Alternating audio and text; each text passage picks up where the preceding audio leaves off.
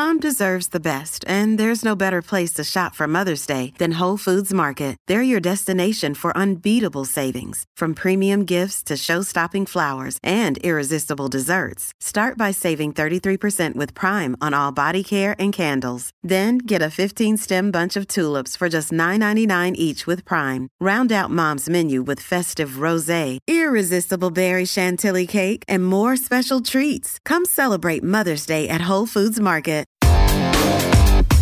Big stories, big guests, the big picture. Afternoons with Rob Breckenridge. Weekdays 12:30 to 3, 770 CHQR.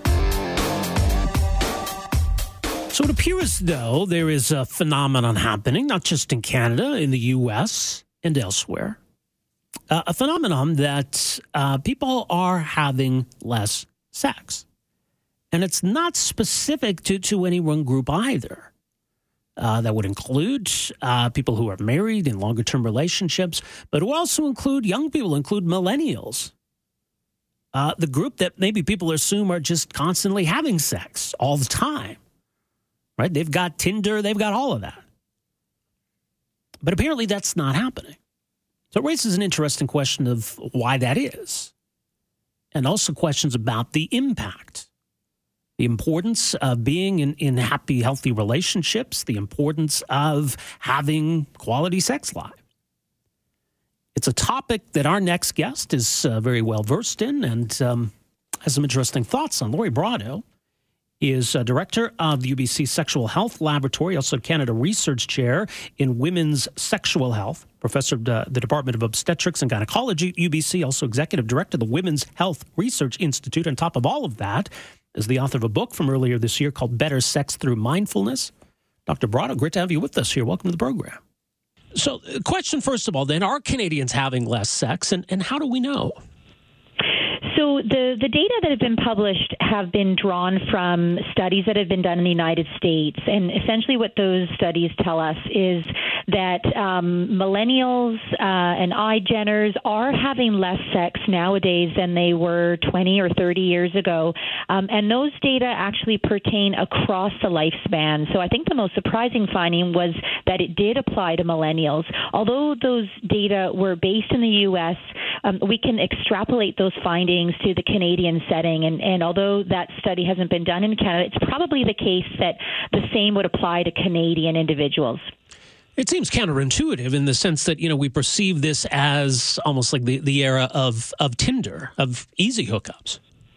Yeah, certainly many would argue that we live in a somewhat sex-saturated society with the availability of pornography and of online dating apps, et cetera. And yet the data pretty conclusively show that rates of sexual activity, if we compare how frequently people engage in sex nowadays compared to 20 years ago, it's gone down 7 times per year nowadays than it was 20 years ago. And really the question is, why is this happening given the feeling that we live in such a sex-dominated society? So is it because more people are single, or are we seeing this even amongst people who are in relationships? Yeah, we're seeing it in both. And so some of the reasons that might apply to the single individuals, certainly we know that people are frustrated with on dating apps in that, they don't necessarily fill the gap in people wanting to reach out and seek intimate encounters or seek companionship and partnership. And so because of that, people are simply not dating as much as they used to. But among partnered individuals, there's probably a whole host of other reasons, not the least of which at the top of the list is stress. So we know that stress levels are at an all-time high, and the Stress in America survey that's published every year shows that rates of stress are increasing. And this isn't because we are facing big traumatic stressors in our life, but rather it's the day-to-day grind, the never-ending to-do list that produces pretty chronic levels of stress in a way that directly affects sexual activity and sexual response. Interesting. So, some may see sex as a bit of a stress reliever, but I suppose it's not that simple, is it? No, and frankly, among people who report sexual concern, so whether it's the 40 or so % of women who report chronic low levels of sexual desire, what they'll say is that having sex is yet another thing on their never-ending to-do list. And so for those individuals, they actually see the prospect of arranging sex and thinking about it, getting ready for it to be quite stressful for them, and they might actually engage in avoidance behavior. So they might avoid things like undressing in front of a partner, going to bed at the same time as the partner, or many of the common activities that would be a prelude to sexual activity. People are simply avoiding them. Well, in a perfect world, we could just wave our stress away, but obviously we don't live in that world. So if the stress remains there, what do you suggest to people in terms of how to cope with it or get around it? Yeah, so I think that is absolutely crucial, is recognizing that there's a direct link between stress and sexual interest and sexual activity. And unfortunately, I think there are many stereotypes that pervade which suggest that sex should be automatic, it should be spontaneous, that if you just, touch someone in the right place at the right time, that they'll respond, and none of that is the case. So first and foremost, it's about recognizing, are there high levels of stress in your life? And if so, what sort of strategies can you implement to start to reduce those levels of stress? I think a second really important thing to do is recognize that sex should be planned. There's very few important things that we do in our life that are totally spontaneous and unplanned. And so for sex to be valued and for it to be enjoyable and satisfying, it really does need to be prioritized. And that's not that it occurs, at 11:30 p.m. after the evening news. What do you make of this, this emerging sex doll industry, the possibility even down the road of what people have called sex robots? Do you see that as a disruptive factor in relationships and the sex lives of Canadians, or do you see it being a factor? Yeah, it's been very interesting to see the response to this emerging trend, if you will, around the availability of sex dolls. And certainly my own view is that they have a place to play. There are some individuals who, for any variety of reasons, whether they're psychological reasons or physical related reasons, simply are not engaging in sexual activity despite their levels of desire and despite them wanting to. So there's certainly a place to play among those subpopulations.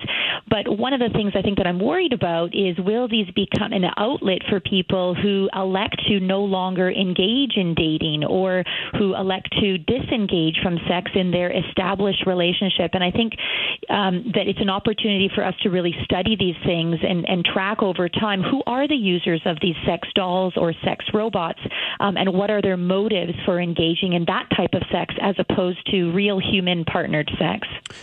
Right, because, the broader question, I guess, of whether there's a societal concern about any of these trends. I suppose what any individual chooses to do, the kind of relationship they have, I mean, at one level, obviously, it's their business, but do we have a vested interest in whether Canadians are in relationships, happy in relationships, having productive sex lives with their partners?